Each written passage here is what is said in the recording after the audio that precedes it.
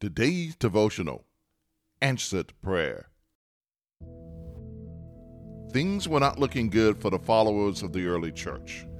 Acts chapter 12 opens with an account of King Herod's violent rampage of the Christian community. James, the brother of John, was killed, and Peter was seized and put in prison. With 4 squads of soldiers guarding him, Peter was set to be given to the Jews, who were pleased with the death of James. They wanted more blood and were willing to wait until after Passover to get their hands on Peter.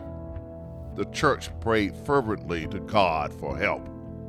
The night before he was to be turned over, Peter, bound by 2 chains, sleeping between 2 soldiers with guards at the front door, keeping watch over the prison, was awakened by the angel of the Lord.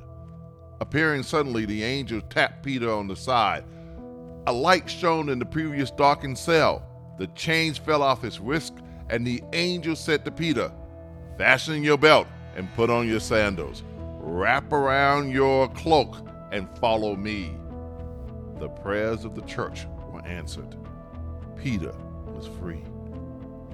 For the disciples of the early church, and we, the disciples of the church today, the message of Acts 12 echoes the message of Psalm 34:17, which says, "The righteous cry for help, and the Lord hears and delivers them out of their troubles."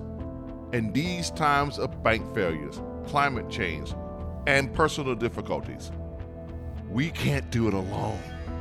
God is willing, ready, and able to answer our prayer.